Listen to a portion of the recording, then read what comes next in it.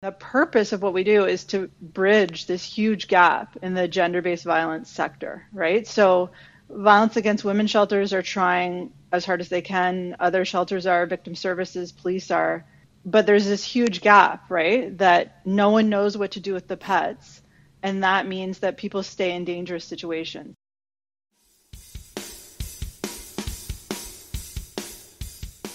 Welcome to 10-5, the official podcast of the OPP Association. I am Scott Mills. And I'm Emily Brown, and we are the Strategic Communications Coordinators for the OPP Association, and your host for the 10-5 podcast, the official podcast of the OPP Association. The OPP Association is a sole bargaining agent for the close to 10,000 members of the Ontario Provincial Police in Canada. Our members are our focus and our strength. We aim to provide important information to our members and the public about matters that affect policing in the province of Ontario. Well, thanks, Emily. We've got a really interesting topic today, and we're going to be talking about a subject that's very close to many of our listeners' hearts, and that is our pets. And there's a relatively new organization out there called SafePet Ontario, and I'll admit I'd never heard of this until Emily researched all this and got on board with this. It's so amazing. And our guests today are Haley Glayholt, who is the executive director and the co-founder of, SafePet Ontario. And our second guest is Karen Moffat. And Karen is a retired OPP officer, and she's a SafePet volunteer. So we're really happy to have both of you here. Awesome. Thanks, Scott, and welcome to you both. So we're going to get into the thick of things about SafePet Ontario. But first, I'd really like to learn about our two guests a little bit more. So, Haley, we'll start with you, and maybe you could tell us a bit about yourself and how you came to be the executive director of SafePet Ontario. Yeah, absolutely. So I'll just start by saying thanks so much to Emily and Scott for asking us to come on. It's really exciting to be able to share this with your audience. So just a bit of background on myself. I first became interested in this subject way back in sort of 2004, 2005. I was doing a master's degree at Tufts University in Boston, and it was in animals and public policy, and it was there that I learned about research on the link. So sort of quotation marks around the link, meaning there's a body of research showing that certain types of violence tend to co-occur in families, right? So domestic violence, elder abuse, child abuse, and animal abuse tend to co-occur in families. And I learned about the relationship between domestic violence and animal abuse and how abusers use pets to coerce and control their victims. So that was really when I first heard about this, and it just stuck with me over the years. And I then went on to do a PhD, and I studied the relationship between violence towards humans and violence towards animals. And then I moved back to Canada, back to Toronto, and then in 2017 decided just to go for it and start this organization that I had been wanting to start for many, many years.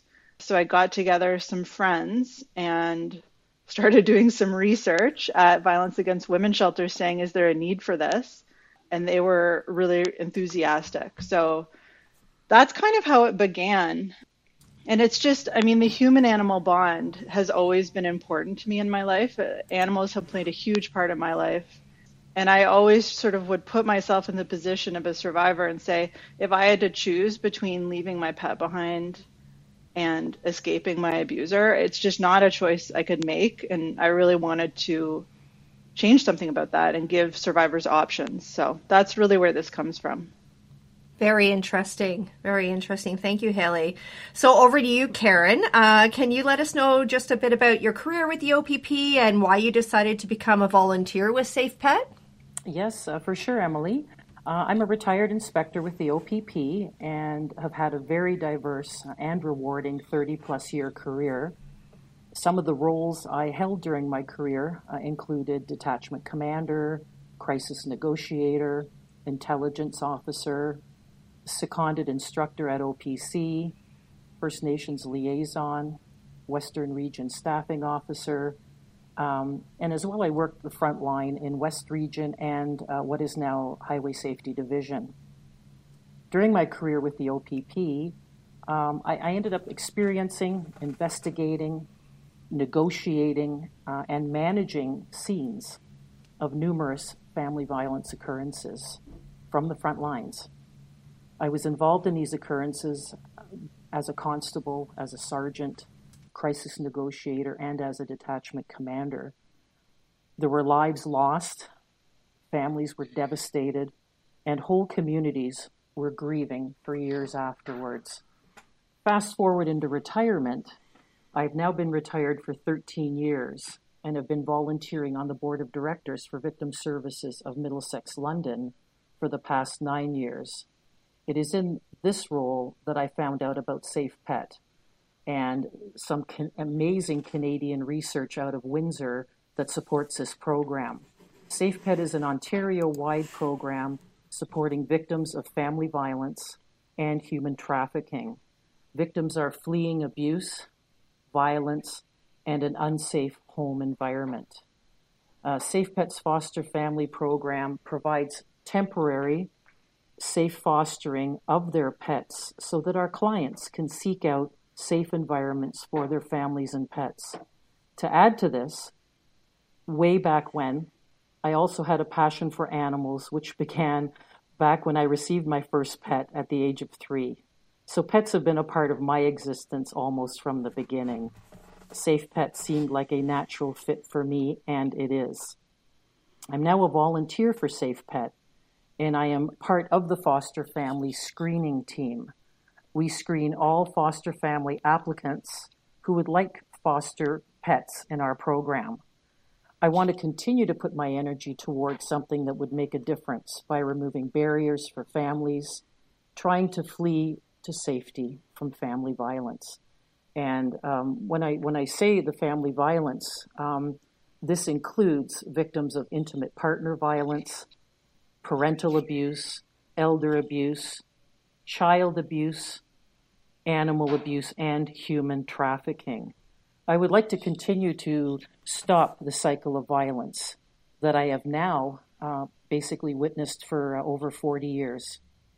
Well, thank you for that, Karen. Congratulations on your career and your retirement. And it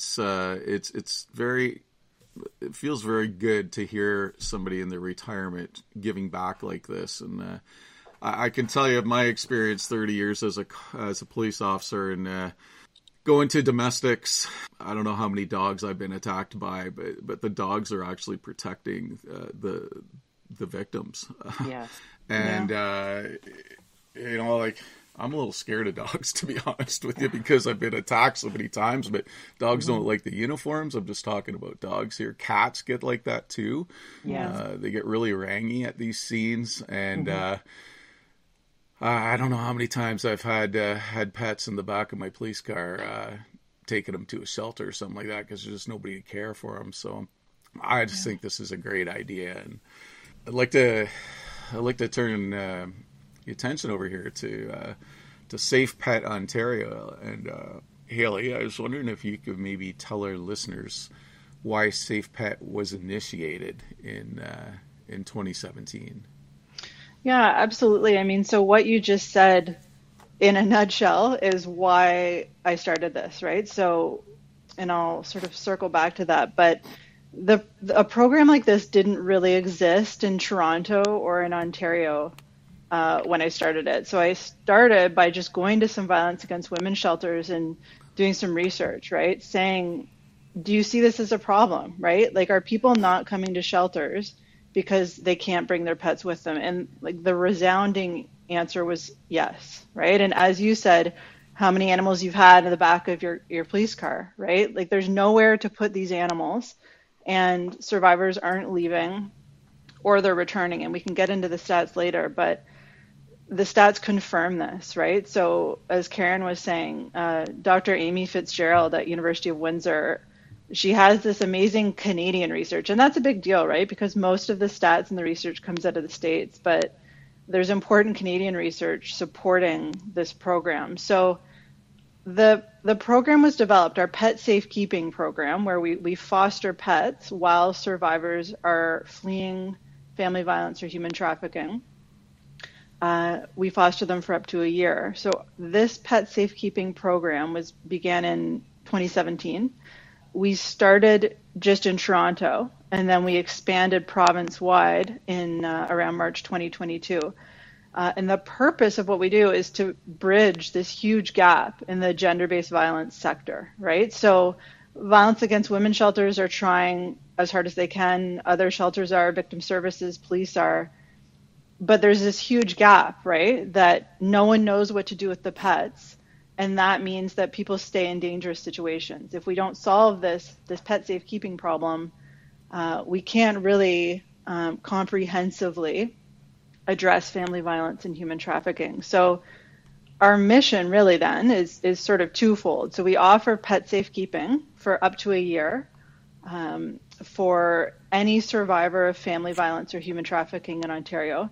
And then the second part is education. So we really work hard to spread the word about the link among these types of family violence, right? That animal abuse, elder abuse, intimate partner violence, child abuse, they're all interconnected and they co-occur in families. So that's really like the twofold definition of our mission, I would say.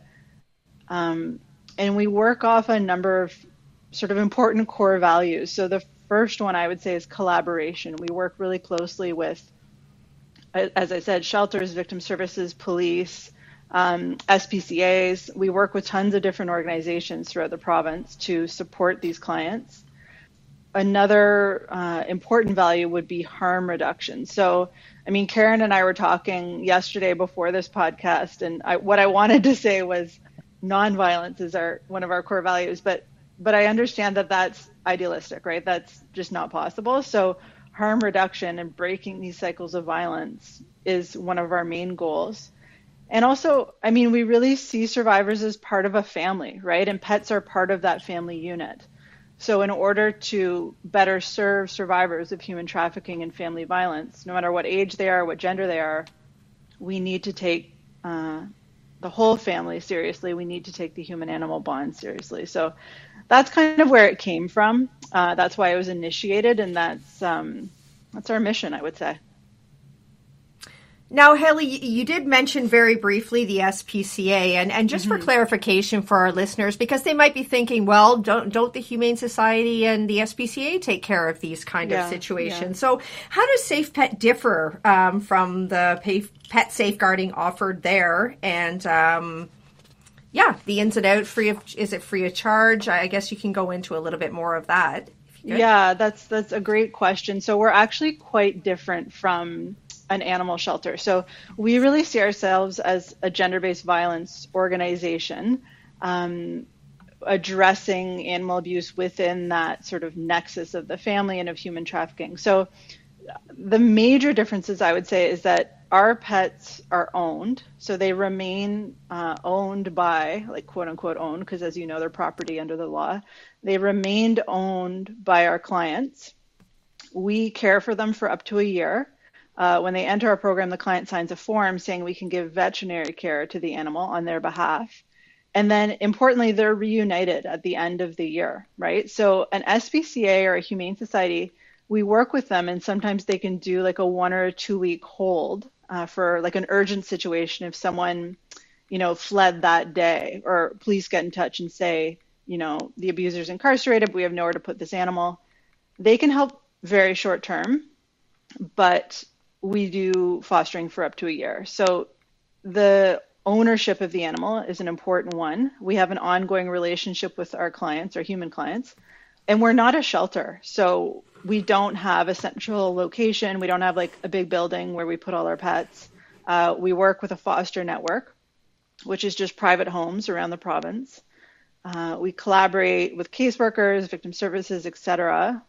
And as you mentioned earlier, we are totally free of cost to clients, which is it's a pretty big deal.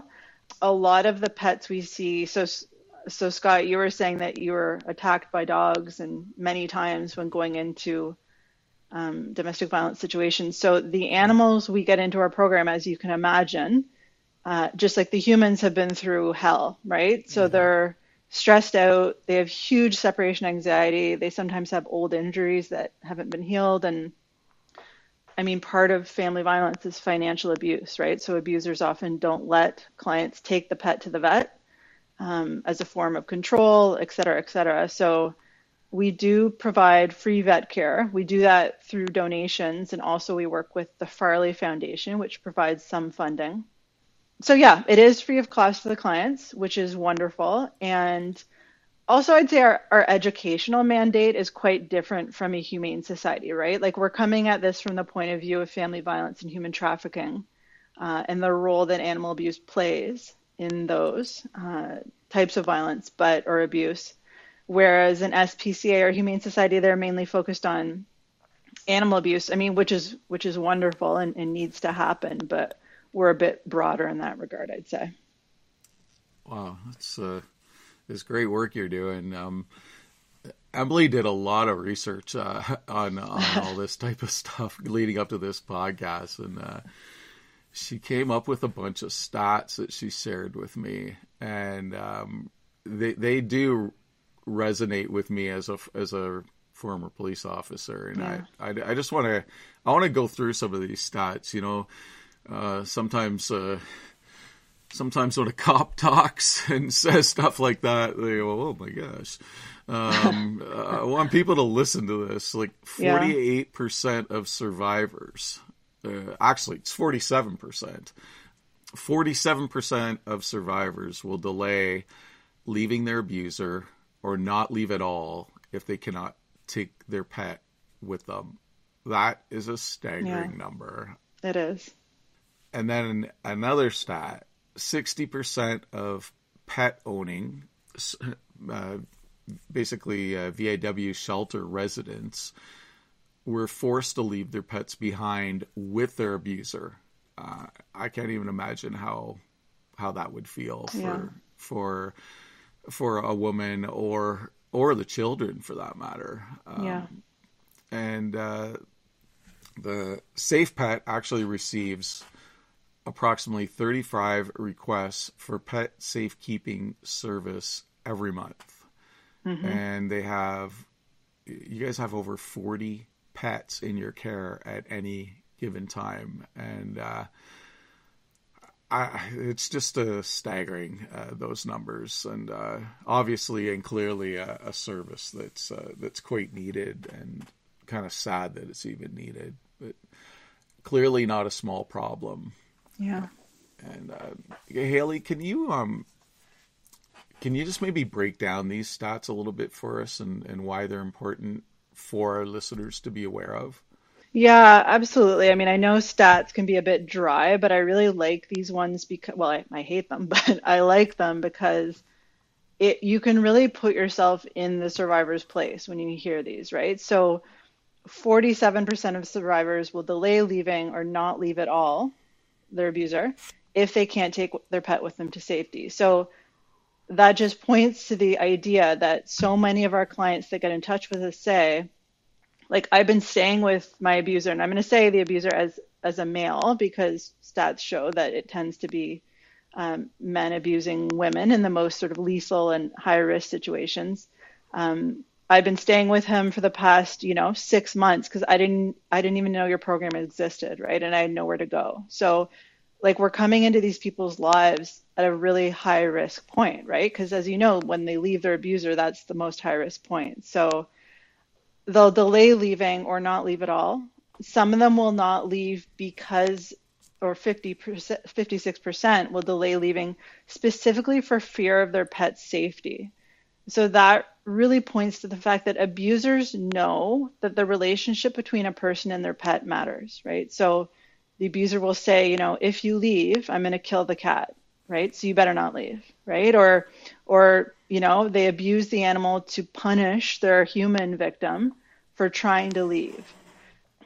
Just some other sort of chilling stats. So 2/3 of survivors indicate that animal abuse had a significant impact on their decision to leave. And of those that went to a shelter, 60%, as you said, were forced to leave their pet behind. And I think that's kind of one of the most interesting ones. So in all the work we do with violence against women shelters and other shelters, people will go home to check on their pet and to feed it, which obviously puts them at risk, puts the animal at risk, and possibly the abuser could follow them back to the shelter, the VAW shelter, right? So it's just a very high risk situation, but that shows you how important the animal is, right? That they're willing to put themselves and everyone at risk to check on this animal. So it's, and just to clarify, the stats I'm talking about are from, again, Amy Fitzgerald. She did a survey of those staying at violence against women shelters in Canada. So these stats really are just the tip of the iceberg, right? Because it's just those women that ended up at a VAW shelter, which we know is just a fraction of the people actually going through this. So it's pretty nuts, the degree of the severity of this problem, I would say. And the amount of intakes requests we get every month, it's just overwhelming. And the stats you mentioned, again, the 40 pets in care, 35 requests every month, like that also is just the tip of the iceberg, right? Because as we spread the word about our program around the province, we just get more and more applications. So yeah, so it's pretty overwhelming, to be honest with you. Yeah, and that's a good segue. Karen, I'd love for you to chime in, for professional experiences to relate to these stats, as boots on the ground. Yeah, and especially in my current role on the board of directors with Victim Services, I've been in that role for the past 9 years, and I've witnessed our intimate partner violence statistics. They consistently remain one of the highest stats every single month. So imagine 9 years later, these stats continue to remain high. And the statistics also increased again during the COVID pandemic. This is an increase that our community and policing partners also experienced at that time. So because of these statistics, and the greater awareness of our organization and the services we provide, there has been an increase, a tremendous increase in the demand for our services at SafePet. Yeah, for sure. So let's flip this a little bit. I wanted to just focus now on the volunteer and fostering aspect. There might be listeners out there who are interested in getting involved. So can you talk about the process of possibly becoming a foster, how to begin, what to consider anywhere in Ontario, all of those aspects that people might need to know about? Yes, absolutely. There's a tremendous need, as I mentioned, for foster families for the SafePet program right now, right across Ontario. And as of today, we have 31 pets waiting for a foster family. Our number of clients served continues to increase, and foster families, they are the background of our organization and our operation. And right now we have more pets than we have foster families. Regarding the application process, if you live in Ontario and decide that you'd like to be one of our foster families, you can begin this process simply by applying on our website, safepet.ca. There's an application right on the website. You can currently be a pet owner, a previous pet owner, or someone who enjoys the company of a pet. When you apply, you can also identify the types of pets that you would be willing to foster. There's a tremendous array of pets that owners have, dogs, cats, reptiles, birds, fish. You can actually indicate on the website what your preference is. And even categories like the dog category, you can decide if you'd like a small, medium, large, extra large dog to foster. So there's some really good areas in the application that you can really indicate what your desire would be as a foster family. Members of our screening team, what happens is they get assigned to your file, and our file involves several stages in the screening process. There is a veterinary reference check. So anybody who's applying to be a foster family who has previously or currently owns a pet, our screening team will actually speak directly to the vet to really get a feel for how you cared for your own pets in the past. Were you engaged? All those things. Were the vaccinations given on time? All those things are really important. Also, there's personal reference checks that are done in regards to your application. There's also a home visit. It used to be a home visit done directly in the home. It is now a virtual home visit. And this assists us in assessing the environment that the pet will be living in. We want that environment to be comfortable, safe, supportive. Like Haley mentioned, these pets have gone through trauma. Some have old injuries, all of those things that are really important to ensure we make sure that pet has a comfortable, safe environment to go to on that temporary basis. And finally, we have the police screening that's involved.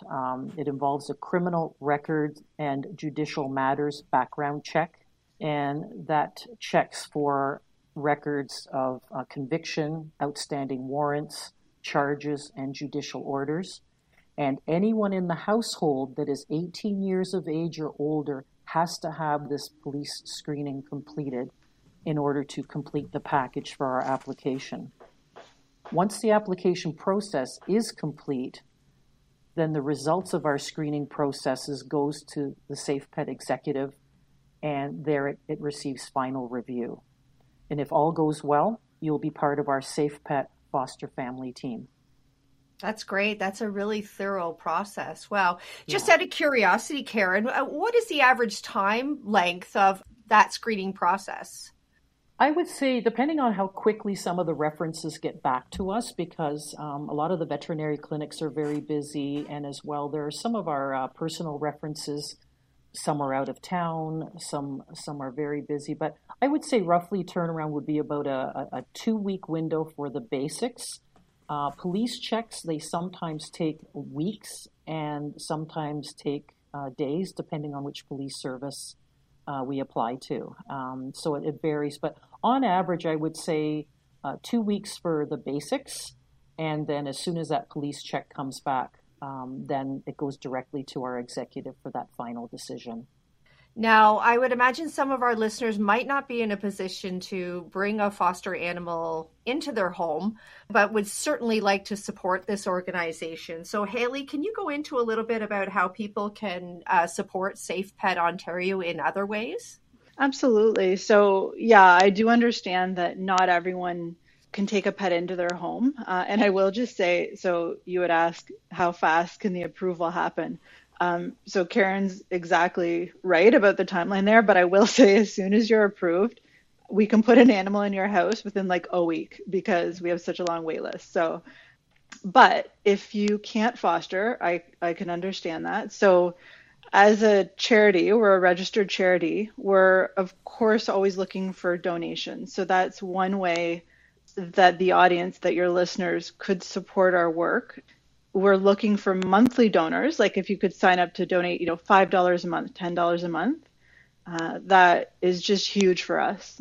So I would certainly say monetary donations are always needed and are always welcome. The way to do that is, well, you can go to our website, which is safepet.ca, or just go to canadahelps.org and look us up.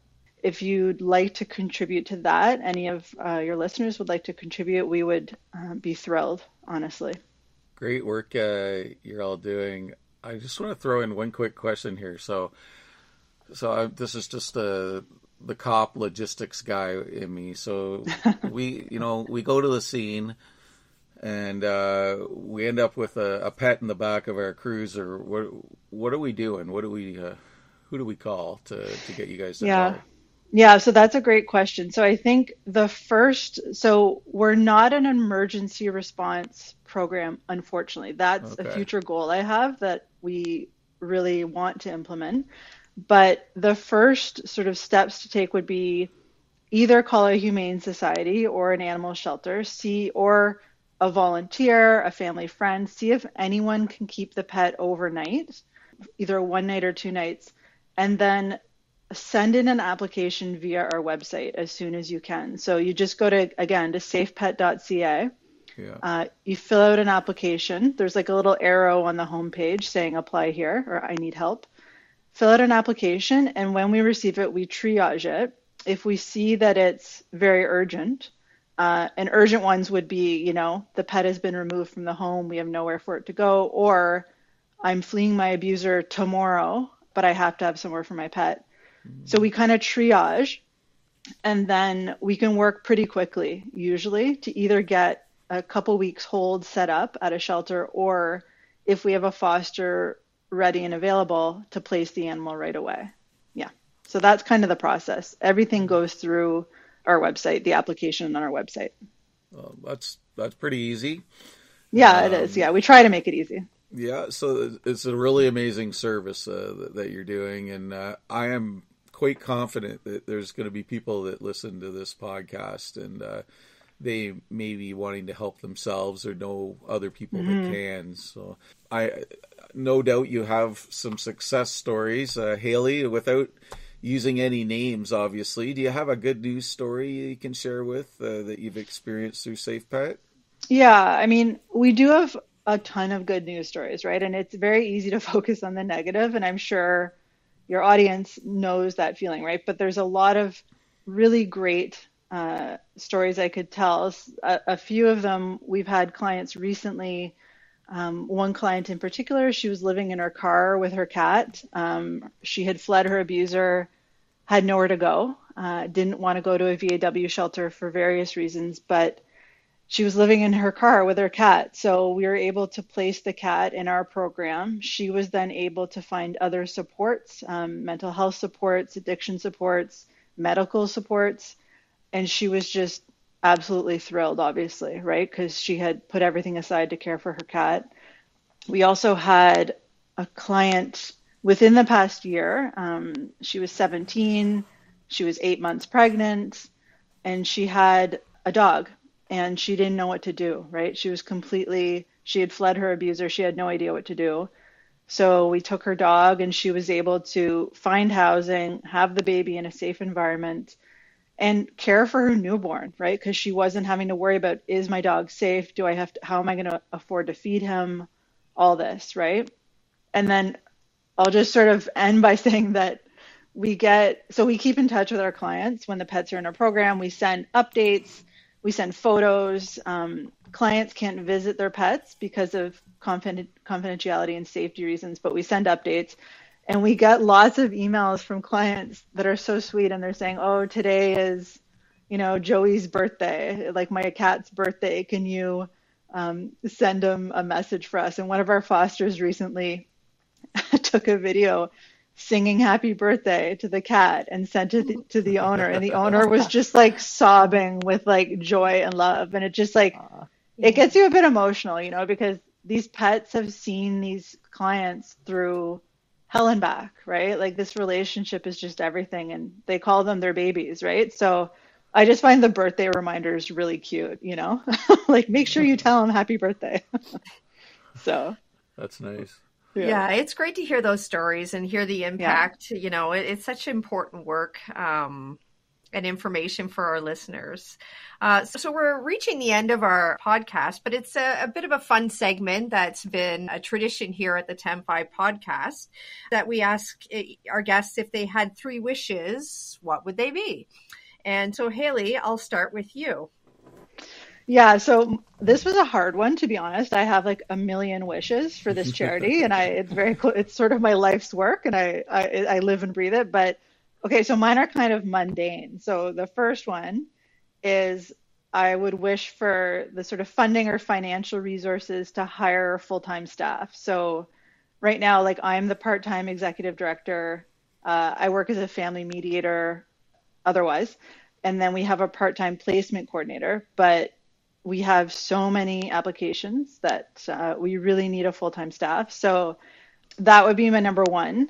The number 2 would be the organizational capacity and the sort of deep bench of fosters, enough that we could assist every client that's eligible, right? Which, like right now, we do have to turn clients away sometimes, and it's heartbreaking because we do offer other sort of options, but it's horrible to have to say to someone, we don't have a foster available for you.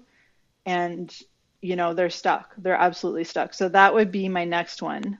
And then my last one would just be greater awareness about the link, right? So about that body of research saying that, intimate partner violence, child abuse, animal abuse, and elder abuse, they co-occur. And where you see one, you usually see others. So just to keep an awareness of that, and when working with families, take a look at what condition is the family pet in, or when speaking to a survivor who has experienced domestic violence, say, like, there is a program for your pet. Would that help you decide to leave your abuser, right? So those are my three. They're kind of like not super exciting, but they are what they are. No, those are good ones, those for sure. And Karen, over to you, your 3 wishes. Yeah, very similar to Haley's. We must be working together and striving for the same goals here. Enough SafePet foster families across Ontario, and I'm talking cities and rural areas in the north, east, west, south, in order to accommodate the number of pets seeking temporary homes while their owners seek a place to live.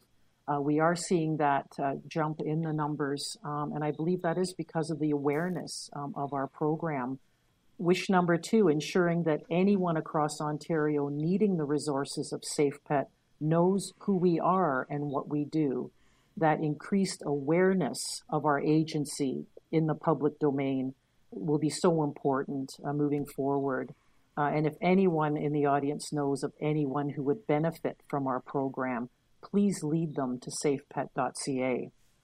And third wish, it's a big one, but it's just an ongoing wish from 40 years in through 30 years in policing, 10 years with victim services, is that wish for a decrease in family violence stats across Canada. I know it's a big wish.